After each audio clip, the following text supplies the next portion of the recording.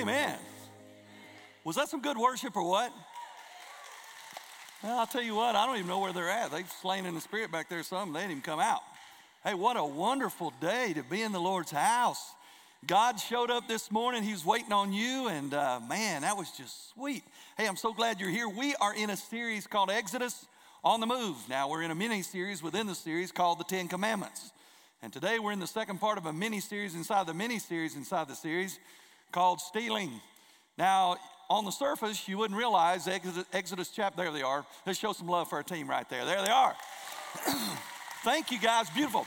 And so on the surface, when you read the Bible and you run to Exodus chapter 20, verse 15, and you see you shall not steal or thou shalt not steal in the King James, you think how much information is there? I mean, you know, how much can there be about stealing? There's a lot. It's a really big deal. Tell the person next to you, stealing is a big deal.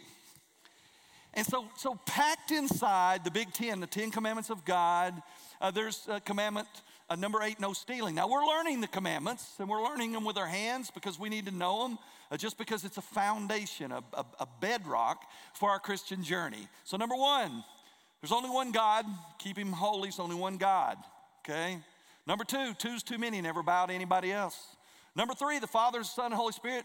Keep his name holy. Watch what you say. Number 4, 2 lowercase r's in sign language. Rest and remember. Keep the Sabbath holy. Number 5, salute, honor your father and your mother. Number 6, no murder. Number 7, sex is intended for a man and a woman who are married and not all this other stuff. Number 8, which is where we are, no stealing. It's hard to take people's stuff if you ain't got no thumbs. We're on number 8, no stealing. Now in the Hebrew, it's even simpler than what most of our translations say. 2 Hebrew words, lo tignov. Everybody say lo tignov. No stealing. It's that simple on the surface. But the truth is, of all of the commandments, this is probably the one that we break the most. In fact, I am certain of it. And I want to show you today why I believe and why it's true that we break this commandment more than any other. Because we really don't understand how serious this thing is and how it reaches into other parts of our life. And so by definition, we talked about last week, there's 2 actions that are considered stealing if you look up the definition. One which we looked at last week, and if you want to fill in the blanks on number 1 or A last week, you'll have to listen to last week's message on YouTube or Facebook because we covered that. And so, but number 1 was this, to carry away stealthily without the thought of return. And that's the one we most commonly consider when we think of the word stealing.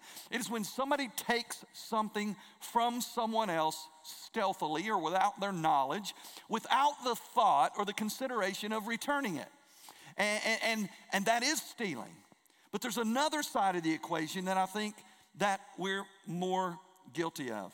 We were reminded last week of the serious nature of stealing in Scripture in 1 Corinthians, that when we consider some of the sins of the world, we package them and we want to prioritize them. God doesn't do that. He says sin is sin.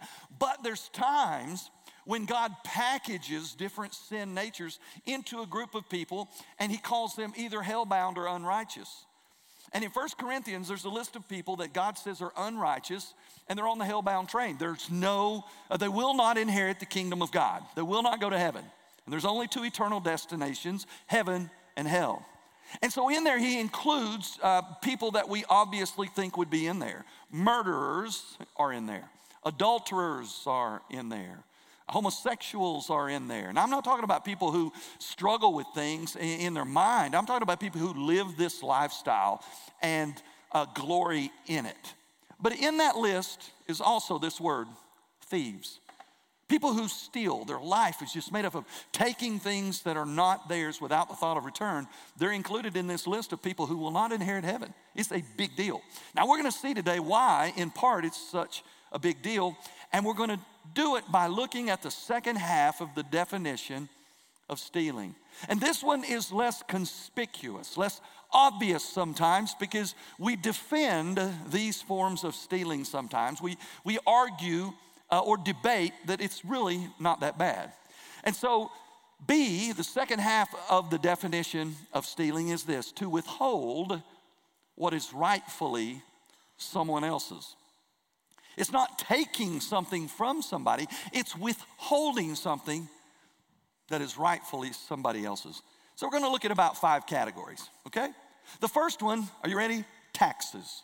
We talked a little bit about it last week, and I'm going to recover it because it launches us into the rest.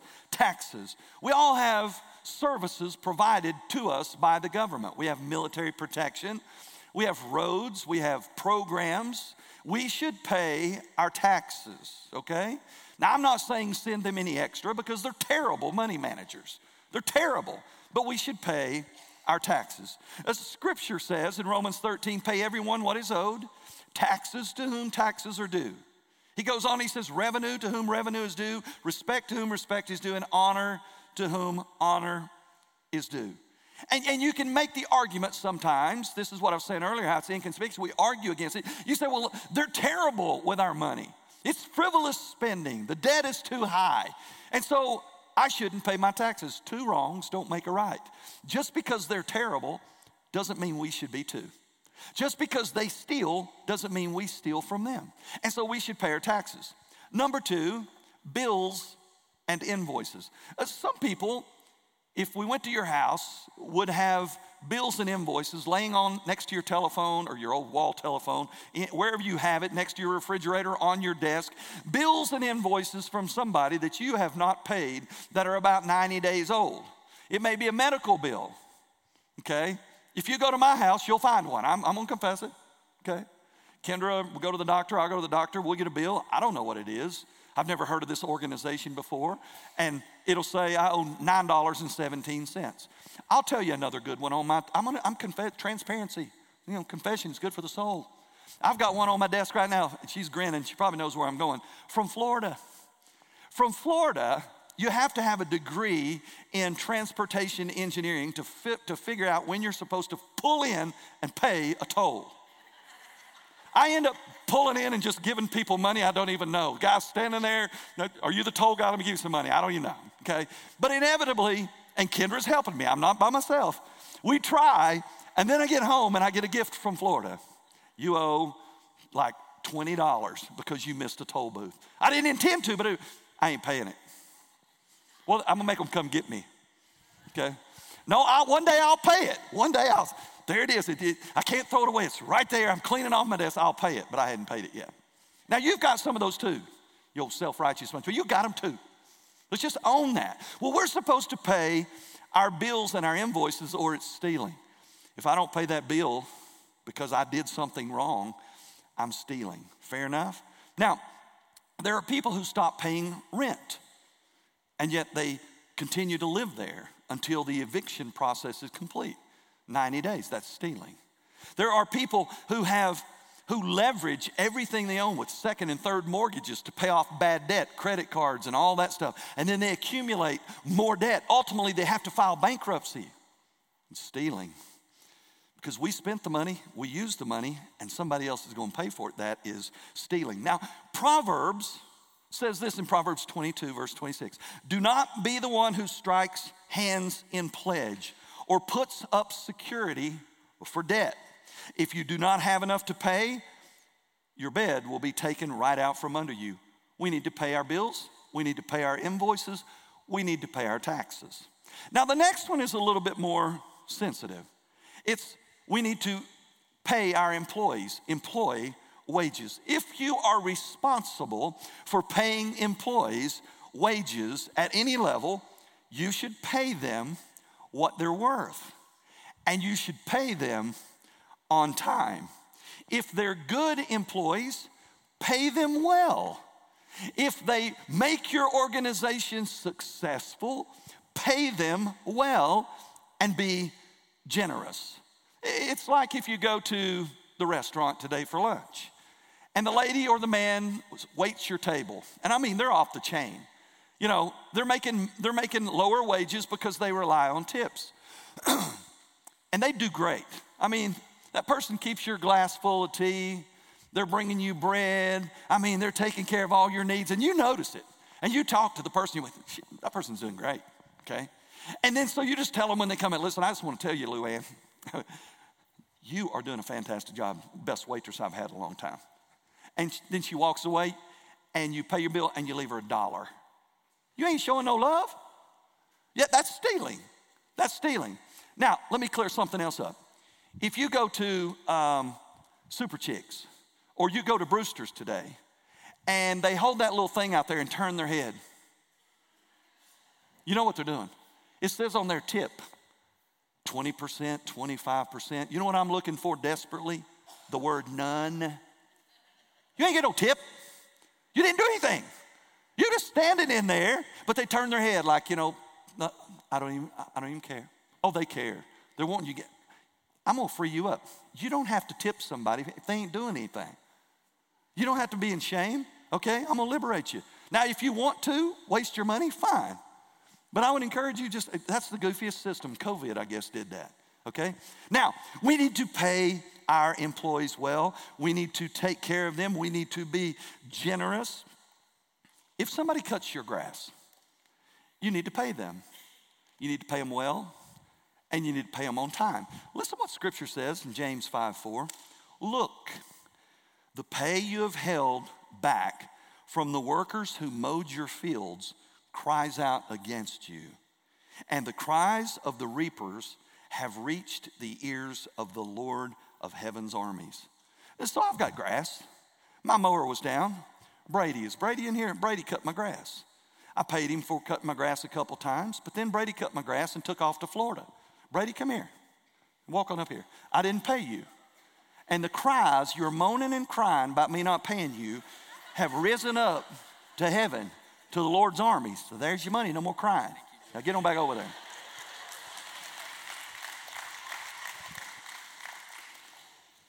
Pay the man if he cuts your grass. Your dad said there's a few twigs sticking up that I didn't have to pay you, but I did anyway because you was crying, okay? Now, this is not rocket science. It's not hard to understand, but we violate this principle all the time. Leviticus 19:13 says, you shall not oppress your neighbor or rob him. The wages of a hired worker shall not remain with you all night until the morning. Romans 4:4 says, now the one who works, his pay is not credited due to grace, but to obligation. You know what that's saying? You don't pay people like you're doing them a favor, like it's grace. You pay people because they rendered a service. I remember when I was building houses, and say I was building, it was cost plus, meaning whatever it cost plus some amount. Say it was 15%. And I remember there were people that we would spend about $100,000 getting the foundation in and maybe the block and part of the framing. And I would say, hey, it's a good place. It's about a fourth of the money. We've spent $100,000. You paid the bills. Here's a copy of the invoices, and you owe me 15%, which is $15,000 for the first $100,000. And they would get real goofy like they were doing me a favor, like it was Christmas gift. Oh, you 15,000, yeah, and they'd act all goofy. And I'm like, you're paying me for what I did. Stop acting like you're doing me a favor and pay the bill. So when somebody does work for you, you're not doing a favor. It's an obligation. You're paying them what you owe them. So act like that. Now, we pay for services like cutting the grass and fixing our teeth and fixing the toilet. That's usually two different people. Repairing our car or painting the house. And we complain about the cost sometimes. Do you do that? Do you ever complain?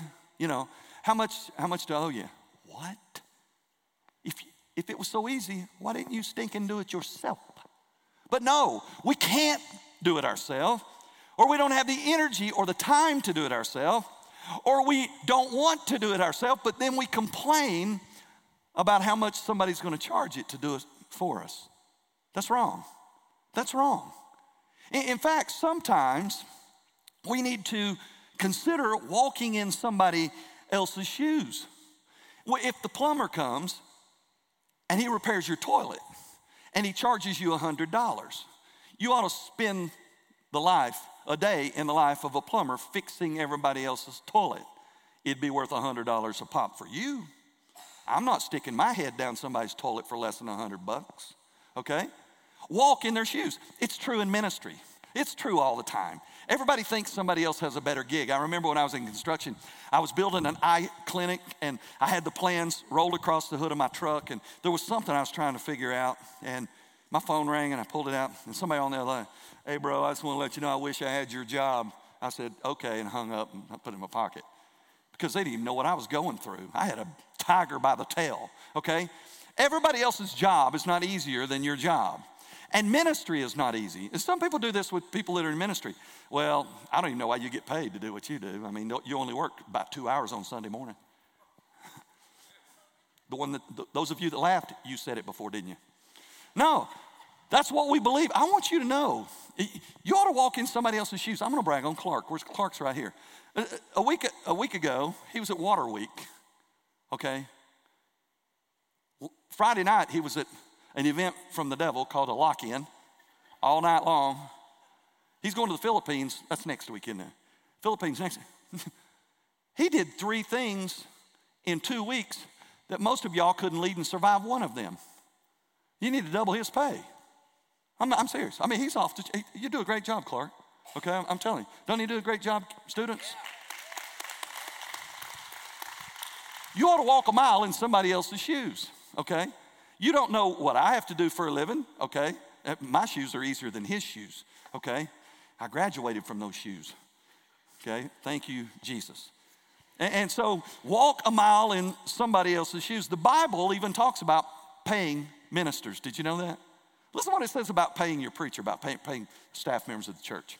1 Timothy 5:17 says, elders, we've talked about that, okay? That's elders, bishop, pastor, shepherd, leader. That's us. He says, elders who provide effective leadership must be counted worthy of double honor. Now, you can look this up in Greek. That word honor, you can go to Bible Gateway, Mounts Interlinear Greek. You can look that up. You know what I mean? Double wages. I love this scripture. I'm going to read it again. Elders who provide effective leadership must be counted worthy of double money, double wages. That's what it means. Now listen to this. He goes and he says, especially those who work hard in speaking and teaching. For the scripture says, do not muzzle an ox while it is treading out the grain, and the worker deserves his pay.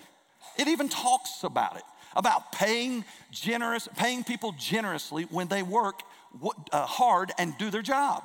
And so to do otherwise is stealing.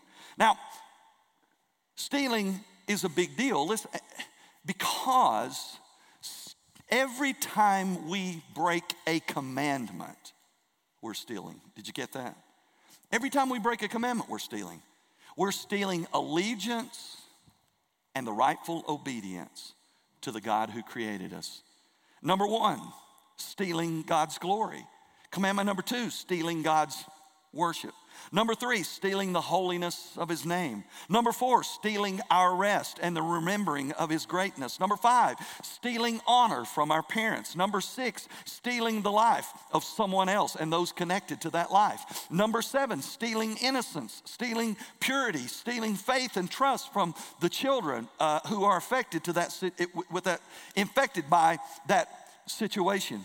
Now, stealing is a big deal. Stealing is a part of all the commandments. And I don't know if you ever realized in reading scripture, but when Jesus was crucified, Jesus was not crucified between 2 people who skipped church on Sunday and didn't keep the Sabbath holy. Jesus was not crucified between 2 adulterers. Jesus was not crucified between 2 people who didn't honor their parents, okay? Jesus was crucified between 2 thieves. Why? Because stealing is connected to every other commandment. Listen to what it says in Mark chapter 15. With Jesus, they also crucified 2 robbers, one on his right and the other on his left. Now, the Greek word for robbers is lestes. It means a bandit, a robber, and a plunderer. Someone who's taken things that weren't rightfully theirs without the thought of return, or somebody who's withheld what was rightfully someone else's. Okay? It is a big deal. Now, of all of those things that we've mentioned, we've all probably felt some level of guilt connected to those. At some level, either last week or this week. If you haven't, then you probably have a cold heart and the Holy Spirit is not speaking to you. Because we all fail in this area. But I want to show you one of the most grievous ones of all. To steal for a student or a child to get in their mom's purse or their dad's wallet and take $20, And that's stealing, and it's not good. To cheat on our taxes, that's stealing, and it's not good. To not pay an invoice for not going through the toll booth at Florida, that's stealing, and it's not good. But what about if we stole from God? What if we directly stole from God? You would think, well, that's a whole nother level of stealing, right? I mean, that's a bigger deal. That's what we do. We do that too. Listen, I'm talking about number 4 on the back of your life guide, tithes and offerings. We steal God, we rob God from tithes and offerings. Now, well, go with me. Don't shut me down. Listen to me. The prophet, some call him the Italian prophet, Malachi, but his name is Malachi, a prophet to Israel. He says this in the Old Testament. Old Testament. I know it's Old Testament. He says this in Malachi chapter 3, verse 8. Can a person rob God? God says, you are indeed robbing me. But you say, God says, but you say, how are we robbing you? God says, in tithes and contributions. You are bound for judgment because you're robbing me. The whole nation's guilty. He says in verse 10, now, bring the entire tithe into the storehouse so that there may be food in the temple. Test me in this matter. He doesn't say this any other place in Scripture, but he says it regarding tithes and offerings. He says, test me in this thing. He says, and see if I will not open for you the windows of heaven and pour out blessing for you until there is no room for it at all. Then I will stop the plagues. It won't just be monetary.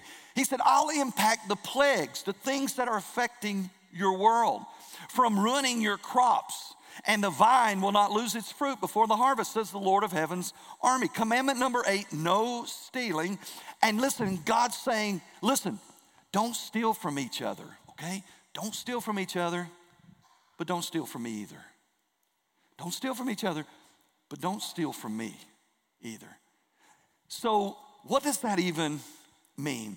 Because when we talk about tithes and offerings, some people are unaware about it. What is this thing? Well, it's very simple. A tithe is 10%. If you give 9% of your income, that's awesome, but you're not tithing. If you give 11% of your income, that's awesome, but it's 10% is tithe, and the 1% is your offering. And I don't preach about giving a lot. I talk about it at the new members class, and I talk about it when it comes up in Scripture. Because if I don't teach you and you don't know, then I'm robbing you of a blessing. And if none of us know it and none of us obey it, we rob God of his offering and his tithes. We don't try to squeeze the blood out of a turnip. We don't beat you over the head. You know, I don't have a team out in the front. You know, they shake your, hey, welcome. They reach around, grab your wallet, see you next Sunday. Okay, we don't do that. We don't even pass the plate. We put boxes on the wall for you to put your offering in there, and we provide online giving features for you to give online. That's it. But we should be giving. Now, I'm not afraid to talk about stewardship. Am I perfect at it? No, I'm not. Absolutely not. But I'm not afraid to talk about it. Why? Because it's in this book. As a pastor, over a group of people. As a shepherd, over a group of sheep. As a leader, leading the church. I want to teach you to pray every day, fervently, without ceasing. I want to teach you that it's valuable for you to read the Scripture, this book, every day and obey what it says. I want to teach you that you need to love God and love other people really big and really well. And I want to teach you that God will bless your giving. But you don't have to listen to me. You don't have to do it. And I don't judge you if you don't.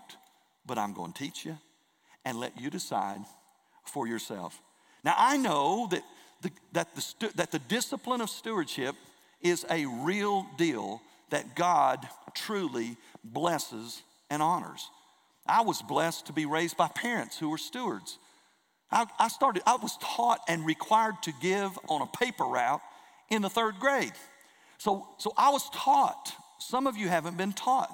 So that's why we're here. We want to teach about it. Now, in this very room right now, in your heads and in your hearts, there's a group of people who are thinking, yes, I love to hear a message about giving. because I know it's true. Then there's a group of people in this very room who are thinking, great, another message about money. Then there's a group of people who say, well, I'm kind of intrigued to what he's talking about because I've never really been taught about biblical stewardship and I'd like to know more. And that pretty much sums it up. That's where we are. You are in one of those three categories. I am in one of those three categories. Now, so what is the tithe? I said it before, really, really easy. It's 10%. You see, God knew what he was doing. He could have said a tithe is 13 1/3%. Man, we'd be having to do our gazentas. We'd have to get our phone out. I mean, we'd be all sideways. 10%, you just move the decimal. You just move it around. Now, that means if you're poverty level income today, poverty level, as a family of 4, that means you make about $25,000. That's about the national poverty level. That means this year you should give $2,500 to the church, okay? Now, we don't have many people that are in poverty level, but we may have some. Most of us are well outside of poverty level. So what does that mean? If you make, as a family, $250,000 this year, a tithe is really easy. It's 10%, $25,000. If you make $1 million this year, your tithe, not your offering, your tithe would be $100,000. Now, it's not rocket science. He knows who he's dealing with. By the way, Brady, when you leave, you better put 10% in that box. I'm going to teach you right now. And then there'll be more where that came from. Now, God knows what he's doing. God knows how much we love money. God knows that if he has our financial resources in alignment with him, he stands a better shot at gaining our heart. You see, we live in this odd dichotomy of belief systems where we as Christians say, yeah, I'm a Christian. God, I trust you with my eternal destiny. I trust you with me forever because of what Jesus did on a cross. I trust you that you have heaven waiting for me one day. But when it comes to my finances, I probably need to take care of those myself. Now, sometimes we ask the question, okay, it's 10%. Do I give 10% of my gross income or my net income? That's not hard. Do you want a gross blessing or a net blessing? That's it. Some people say, well, because I'm socking it away in my retirement fund, pre-tax dollars. I'm putting 25% of my revenue in pre-taxed shelter in a 401k. Should I pay tithe on that? You can pay it now, or you can pay it when you begin to extract it. But let me just say this. You're socking away a bunch of money that you may never have the opportunity to give on, because the Lord may come back and shut this whole thing down like today. And there that money would be all fat and sassy, drawing about 2% interest, okay? And it's never been tithed on. And it's never been given to the kingdom agenda. And so you can do whatever you want to do. You can give now, you can give later. You can pay your tithe on it now, and you can pay your tithe on it again later on the benefit that he puts on top of the money that you socked away that's been given on. Now, another separation of people in this group, this very church right here. There are people in here this morning who give more than 10% of their income. There are people in this room this morning who give precisely 10% of your income. There are people in here who give regularly, but you do not give 10% of your income. And there's people in this room who have never given anything at all. 4 categories of people. You're one of them. You're one of those 4. That's it. We've got the bases covered. And so every one of those decisions where you are in giving, you've made that decision by running the information of stewardship and this discipline through some kind of matrix or some kind of filter, and you come out on the other side and you say, okay, this is where I am. Now, here's the filters that we run stewardship through to determine where we land. First is stewardship ignorance. Again, ignorance is not stupidity. It's uninformed, uneducated. You don't give because you never really knew that was an expectation of God. You're just like, I didn't know. Nobody ever taught me that. That's why we're covering it this morning. And God says, if you'll give 10% of your income and stop robbing me, I will bless you and remove the plagues from your world. That's what it's Old Testament. He told Israel that. Fair enough. Stay with me, okay? Number 2, financial bondage. Some people have strapped themselves to bondage so much that every penny of their income is already allocated and accounted for. I mean, I've got a mortgage, 2 vehicles. I got to have electricity. I like it. I need water. I got water. I've got a country club membership. I've got a marina fee. I've got private school. I've got groceries. I've got insurance. And we go through the whole thing. And pastor, there's none left. And so financial bondage makes the decision for us about stewardship. Thirdly is the financial critic. The financial critic doesn't give to the church, and this is why. They say, well, I just don't agree and like the way the church spends the money, so I'm not going to give. Okay, fine. Listen to me. First of all, have you talked to anybody about that? Have you talked to the leadership of the church about what you disagree with? Number 2, if you don't trust the leadership with the way they spend their money, why do you still come? Because the same leadership who is allocating the resources is the same leadership that's teaching the rest of the Word of God. So if you disagree with the way they allocate funds, why don't you find a church where you agree with the way they allocate their funds? And when you get there, start giving a tithe. That's good news. Amen? Crickets. Now, the second part of the financial critic is this. The scripture says this, as you judge, so shall you be judged. So if you're a critic of the way the church spends its money, would you open your finances to a full audit from the Lord? If you're critical of the way the church does money, then you need to let God investigate your money. Here, God, here is my bank account for the month. This is where I spent my money. And you know, like I know, God would say, you spent $128 at the steakhouse? Crickets. You see, if we're going to be critical about the church and we've got all the answers, we need to allow God to be critical of our finances. Because listen, when God said bring a whole tithe into the storehouse and see if I don't open up the windows of heaven and pour forth a blessing so great that you won't be able to contain it, he did not put a caveat at the end and says, as long as the temple and the priest are doing it perfectly. He never said that. It's just like giving a homeless person on the corner money. I don't recommend that. Give them water, something to eat, tell them to come to 11B. But sometimes God puts in your heart to give them money. And somebody will say to you, you gave that person money? You know they're going to spend it on drugs or alcohol or whatever. Listen, what I do with the money that God gives me is between me and the Lord. What somebody else does with that money, that's between them and the Lord. You see, when we're obedient to God, we wash our hands of what happens beyond that to some level.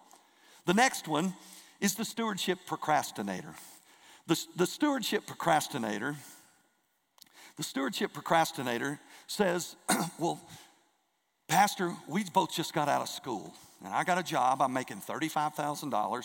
And my wife got a job, she's making $35,000. We have $70,000 gross income per year. We have student debt, we have rent, we have cars, we make this list, okay?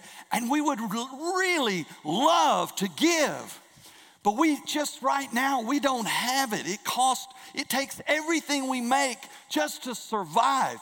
But one day, when we're making more, and we get rid of this student debt, it's going to free us up, and we're going to give more. That's not true. Doesn't work that way. You see, if you make $1,000 a month, $100 seems like a lot of money to give to the Lord. I can assure you, when you make $10,000 a month, $1,000 looks like 10 times more than the 100 that you wouldn't give before. You see, if there's no foundation in the small things, there won't be obedience in the large things. You may give, but you'll struggle giving 10% because the total that you're given 10% of has grown, and your desire to use it for yourself has grown as well. Listen close. Stewardship is not a product of what you have. Stewardship is a product of what you love. I'm going to say it again because that's good. Stewardship is not a product of what you have. Stewardship is a product of what you love. How do you know what you love? You look at your finances and you see where you allocate those resources. You got a new truck, you're sending them a check every month because you love your truck. You got a new car, I love that new car, okay? You're going to send them money every month because you love that car. You love the private school that you send your kids to, you're going to send them a check every month. You love the country club where you play golf, you love that country club, you're going to send them a check every month, okay? You love having insurance, home, health, life, you send them money because you love having that security. And then there's God and His church. Do we love it? Not really if we're not given to it. That's what Scripture points out. And then there's stewardship interpretation. You see, there's some people who hear this message and you turn them off and say, you're building this case for tithing out of an Old Testament discipline, an Old Testament principle. Tithing isn't really emphasized in the New Testament. Tithing is Old Testament teaching. Listen to me. Tithing is older than Old Testament. Tithing was in the Bible before the Bible was the Bible. Abraham gave a tithe to Melchizedek. Don't ask me who he was. I don't really know. That's a deep subject. All I know is Abraham gave him a tithe before Scripture was ever written. Moses would write about this years later. And so tithing is older than the Old Testament. But as we've seen with all of the Old Testament principles called the Ten Commandments, the New Testament doesn't nullify it. It does what? It amplifies it. Always. We've seen it with the commandments. So what shows up in the Old Testament is a shadow of what's to come. Everything in the Old Testament was a shadow of the coming Christ. Everything in the Old Testament in terms of commandments was a shadow of the depth of God's desire for holiness in our life, fulfilled fully and only through Jesus Christ. Everything in the Old Testament about tithing and giving was a shadow. But you and I, people say, well, I'm a grace person. I'm a New Testament person. Okay, then you should have moved way beyond tithing. You ought to be given 25% if you're just a New Testament person.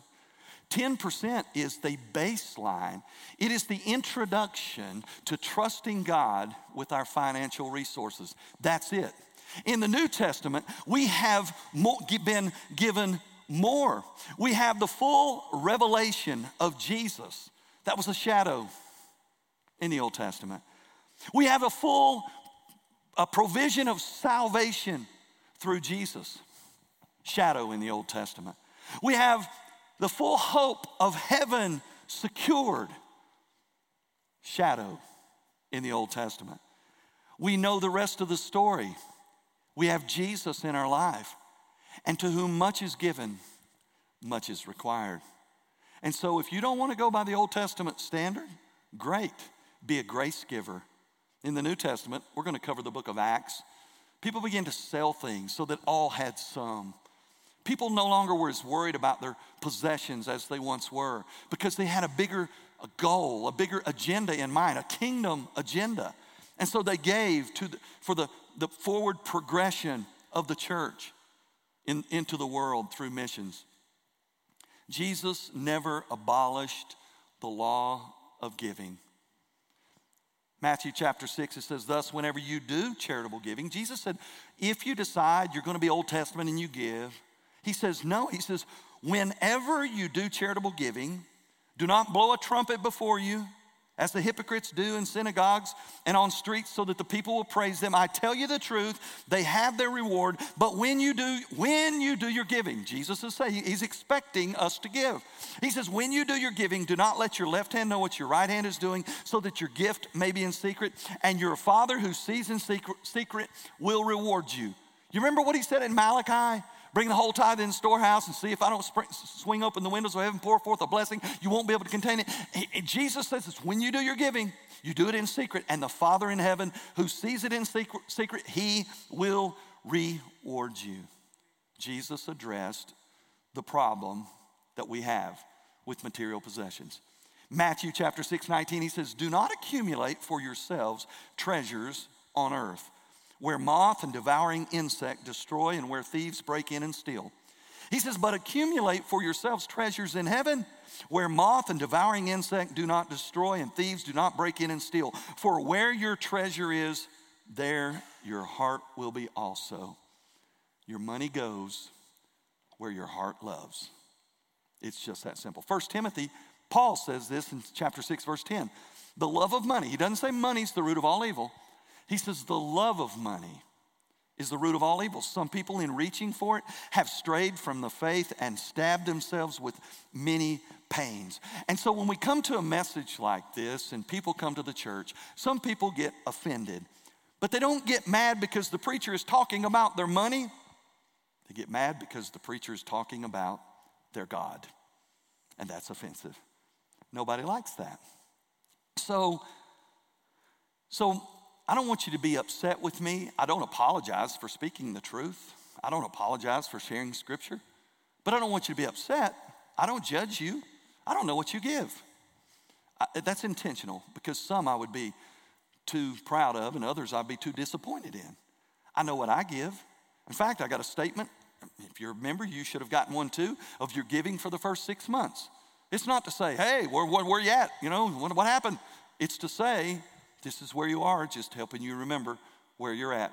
And I got one of those too. I know what I gave, and that's it. And so, but if you're going to be upset, don't be upset with me. Be upset with Jesus, okay? Take it to Jesus. You say, why? Because listen to what Jesus said. They came to Jesus, and a man came to him, and he had a lot of possessions, and he wanted to be a follower of Jesus, and he wanted to know how he could have eternal life. And Jesus said, obey the commandments. And he said, I've already done all that. Jesus said this about his material possessions. Matthew 19:21, Jesus said, so if you wish to be fully perfect, give 10% to the church ministry. It didn't say, I made that up. It didn't say that.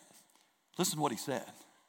He said, if you want to be perfect, go and sell your possessions and give the money to the poor, and you will have treasure in heaven. Then come and follow me. He said, you really want to reveal where your love is at? Go sell everything you have and give to the poor, and then come follow me. Scripture says that he walked away with his head ducked because he wasn't ready to do that. See, God knows how we view our possessions. Why? Because he knows our heart, and he knows those possessions are his. And he knows that the only reason you and I have them is because he has allowed us to have them. And sometimes we begin to think they're ours, that it's because of our greatness that we have them. No. Scripture, we saw last week, God causes some people to live in poverty. God causes some to have wealth. God is the one who gives the ability to generate wealth. And so, Job understood the reality that we may not have it tomorrow. You may make $1 million a year, okay? You may not make $1 million next year. You may have a brilliant mind and they pay you for it. You may fall and bump your head and that goes away tomorrow. You may have the ability to work hard and generate great things. You may have a stroke tomorrow and that goes away. What happens then? Well, if everything's in order, God will take care of your finances even then. Job understood this. Job's an incredible character. Job lost everything. God allowed the devil to take everything from him. His health, his family, his wealth. Job says this in Job 1:21. Naked I came from my mother's womb, and naked I will return. The Lord gives and the Lord takes away. May the name of the Lord be blessed. You see, if you realize everything you have is really God's, and he's just loaned it to you to let you be the steward of it, to be a caretaker of it, then if God takes it away, you can say, he gave it to me, he took it away. He's still God. He's a good God, and I'm going to be okay. We begin to trust him more, just like the song that we sang. So let's finish this thing up. We're almost done. Let's finish this thing up. So I want to give you a State of the Union address for the church, since we're talking about finances and since it's the middle of the year. Now, 9 years ago, 2014, Kendra and I came over and with some others, and we began the revitalization process. The budget in 2014 was about $75,000 a year, okay? That was the budget for the year. 2023, the budget for this year for this church is $1.3 million. 2 weeks ago on Sunday, we had finished 26 weeks, half of the year. Half of our budget, estimated budget revenue would be $650,000. You tracking with me? Okay. So how are we doing? As of 2 weeks ago, midstream into the year, with an estimated goal of $650,000, you, our church, has given $647,120, okay? Almost precisely where we need to be. Okay, some of y'all skipped your tithe a time or two, but you'll catch up and it'll come out. Now, crickets up in here today, Robbie. That's what I'm getting. So we're right on track. Now, where does that $647,120 come from? Okay, it came from those who give. So who gives? In this church, we have what's called 180, approximately, real close, giving units. Brady's going to give some of his today. He'll become a giving unit, okay? Maybe you're already giving. You would already be a giving unit. I don't know, so I don't know what you give. But a giving unit is somebody who gives. Out of 180 giving units, less than half of those tithe. Out of those 180 giving, about half of those give about poverty level giving, about $2,500 a year. And the rest of it comes from about 90 giving units. Now what that means is, every Sunday we drive up this paved road and we have this beautiful landscape that Gene takes care of for us, and we park, for most of us, in a paved parking spot, unless you're in overflow. And we walk by the landscaping, and we come in and we get us a cup of something, and we check our children and our preschoolers in back here, and we pay a staff to lead that. And we have leadership that we pay, and we come in here and we sit in this beautifully lit, condition-controlled space, and we look at this 50-foot screen, and we have amazing worship, some of the best preaching in the country if I'm out and Clark preaches. And 75% of us don't contribute anything to make that happen. And 25% of us pay the lion's share of that $647,120 for the first half of the year. And I just want to give a great old big hallelujah, praise the Lord, for providing resources to people who are willing to give it back. And so would you join me in celebrating those who pay the bills for the rest of us? Will you do that for me? Time out. Some of y'all right now, y'all hating on me. You're thinking the preacher's having me clap for people who paid for all this, and I hadn't given anything. He knows what he's doing. I don't know who. I'm a Gene. I hope you're giving. You giving, ain't you? You giving. Me and you. I don't know who gives. I don't worry. I don't lay awake at night. Is Jimmy giving? I don't think Jimmy's giving.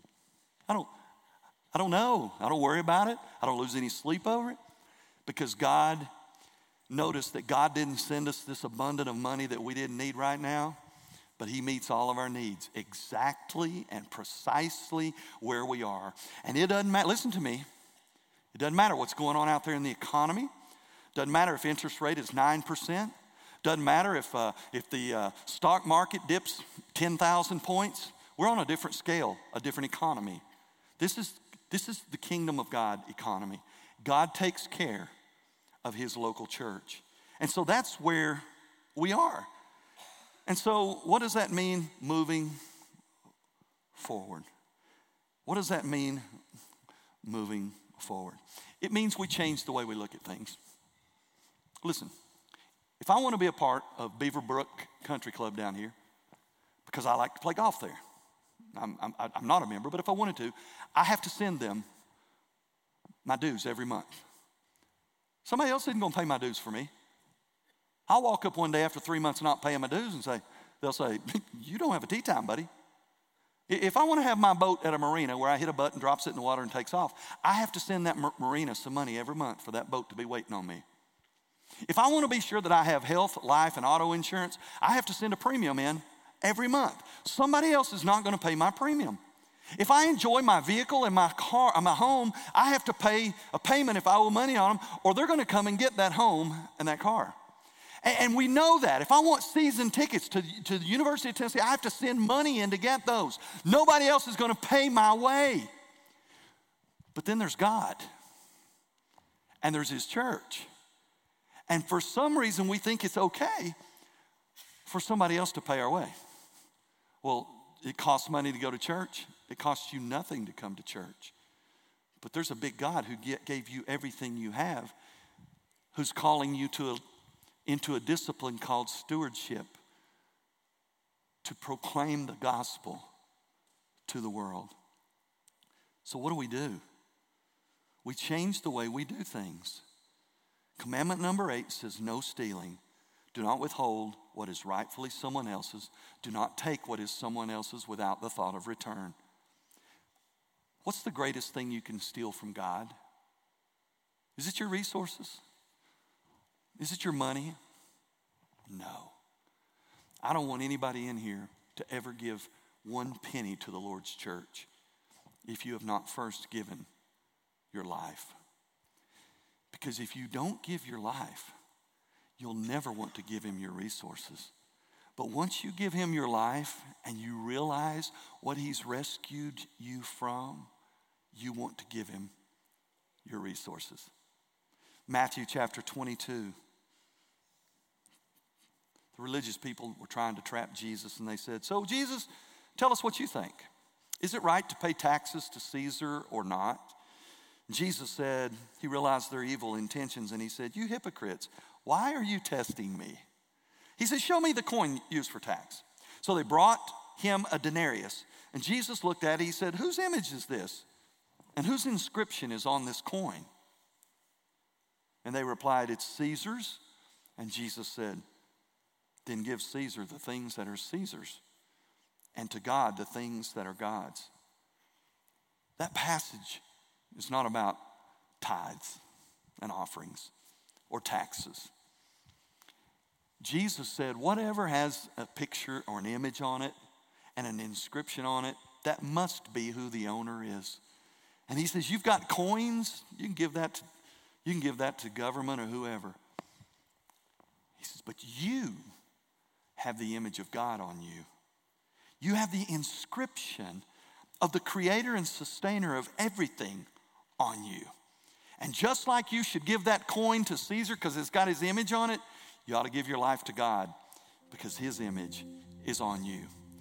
That came from Genesis when it all began.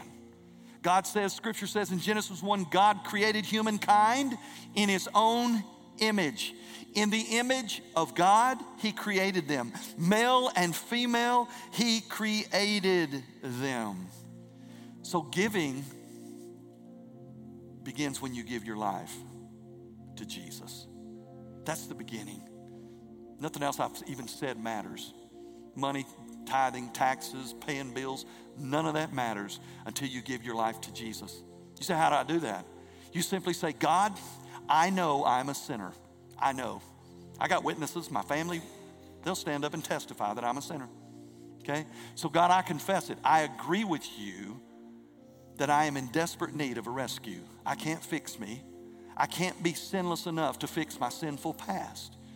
But I believe that Jesus came from heaven as a gift from you, God, to die on a cross and pay my sin debt. I believe that.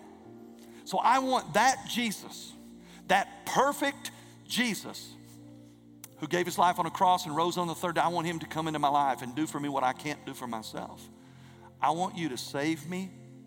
I want you to be the Lord and master of my life. I want to live for you and you alone from this day forward.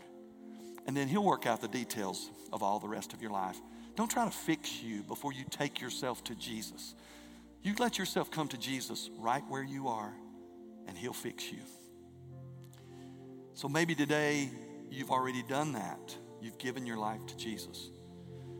And something in these two messages you realize, woe is me, I got a little thief in me. I got some stealing things going on in my life. What do we do about that? The same Jesus who offers salvation is the same Jesus who offers forgiveness. The opposite of stealing is not stealing. The opposite of stealing is giving. Ephesians 4:28 says, the one who steals must steal no longer. Instead, he must labor doing good with his own hands so that he will have something to share with the one who has need. The opposite of stealing is not stealing. It's giving. And so as I was preparing this message, I thought of this story and I read it. And for the first time, I saw something so beautiful I've never seen before. It's a perfect picture of where, Kendra, I'll talk to you about it later. We've been stealing a little bit, okay? Oh, she said, why'd you tell the whole church that? Okay. Because I want to be clear. We're all on the same journey, man. We're just trying to figure it all out, okay? And this is what it looks like when we get it. Are you ready? Luke chapter 19. The hair standing up on my arms. This is so sweet. Jesus entered Jericho. He was passing through. Now a man named Zacchaeus was there. And he was a chief tax collector and he was rich. He was a thief. He was a thief. Verse 3. And he was trying to get to look at Jesus, but being a short man, he could not see over the crowd. So he ran on ahead. He climbed up in a sycamore tree to see him because Jesus was going to pass that way. I've sang that song since I was a little kid. I've taught that song to my grandchildren. I've taught this story. I never noticed this. Watch this. This is it. And when Jesus came to that place, what place? The thief tree. He came to the thief tree, right where Zacchaeus was, right to the one who had stolen from man and from God. He walked right up to the thief tree. And he looked up and he said to him, Zacchaeus, come down quickly, because I must stay at your house today. In the depth of our conviction for sin of any kind, and we want to know about Jesus and we want to see Jesus, and Jesus wants to see us too. And he walks right up under the thief tree and he looks up and he says, Joel, won't you come out of that tree? I know what you have. I know where you got it. I want to go to your house today. Isn't that sweet? He had every reason to come up and say, you are a thief. I'm looking for another tree. I'm looking for somebody else that's perfect to have supper with. Nope. He says, I want to go to your house today. He wants to come to your house today. No matter what you've done, what you haven't done, he wants to go home with you today. We're getting ready to dismiss in just a few minutes. No matter who you are and what you've done, Jesus wants to go home with you. Is that not sweet? As many times as I've read that, I never noticed how intimately Jesus pursued somebody who has sin in their life. So what did Zacchaeus do with it? Verse 6, so Zacchaeus came down quickly and he welcomed Jesus joyfully. No questions. He said, okay, I'm getting out of this tree. And he followed Jesus. And when the people saw it, they all complained, he has gone to be a guest of a man who is a sinner. That's what Jesus does. But Zacchaeus stopped and said to the Lord, look, Lord, half of my possessions I'm going to give to the poor. And if I've cheated anyone on anything, I am paying back 4 times as much. And Jesus said, today salvation has come to this household, because he too is the son of Abraham. For the Son of Man came to seek and to save the lost. I want to be real clear. He didn't say, since you gave your money, since you let go of the money, you're saved. No. He said, salvation has come to this house, and I can see it because you let go of your possessions. Isn't that cool? It's a big deal. Our resources are a big deal to God. He says, just let them go. Let them go. I'll take care of you. There will be no lack. There'll be abundance in your life. It's not prosperity gospel. He says, just let go of it and let me handle it. I am the greatest financial manager who has ever existed. Trust me with my stuff. That's what God says. I want you to bow your heads and close your eyes this morning. 1 Corinthians 6 says this, do you not know that your body is the temple of the Holy Spirit who is in you, whom you have from God, and you are not your own? For you were bought at a price, therefore glorify God with your body. Every part of our life is an extension of our body. Scripture says that our body is the temple of the Holy Spirit. Scripture says that you and I have been bought with a price, and because we are no longer our own, our allegiance is to another, and that other is God. And so I want to encourage you today. I don't want you to feel beat up today about your giving. I want to encourage you that there's a big God who loves you way beyond your stewardship. He just wants to have a relationship with you. He'll help you figure out your finances.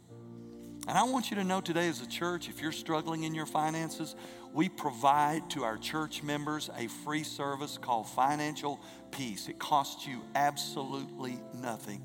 It's a Dave Ramsey study that we provide for free. You simply text Tim at sturkey.church and he'll give you an access to that. We want to help you in your stewardship journey. Father, I thank you for this day. I thank you for every individual in here, every family in here, every giving unit in here, every non-giving unit in here. I thank you for every person that's in here. I pray your blessings upon their lives, your blessings upon their children, your blessings upon their family, your blessings upon their careers and their jobs, your blessing upon their finances. God, most of all, your blessings upon their soul through Jesus, your Son. God, I pray that you will help us all just to understand you're not about taking, you are about giving. And God, as you've given to us, we should give to you. And we'll give you praise for it. And God, if there's anyone today who doesn't know you in a real and personal way, I'm not talking about a religion, I'm talking about a relationship with Jesus Christ. I pray, God, that on this very day, your Holy Spirit will reach into the depths of their soul, flip that switch, and invite them into your forever family through Jesus and his grace gift. I pray that they'll be willing to be bold, that they will joyfully receive that invitation, and that they will leave this place walking with you into eternity. And we'll give you the praise for it. In Jesus' name, amen. We hope that God spoke to you through this message. If you enjoyed the message, be sure to subscribe to our weekly podcast and visit our website at sturkey.church to find all the latest information and upcoming events. Be sure to join us again next week. Until then, may God bless you.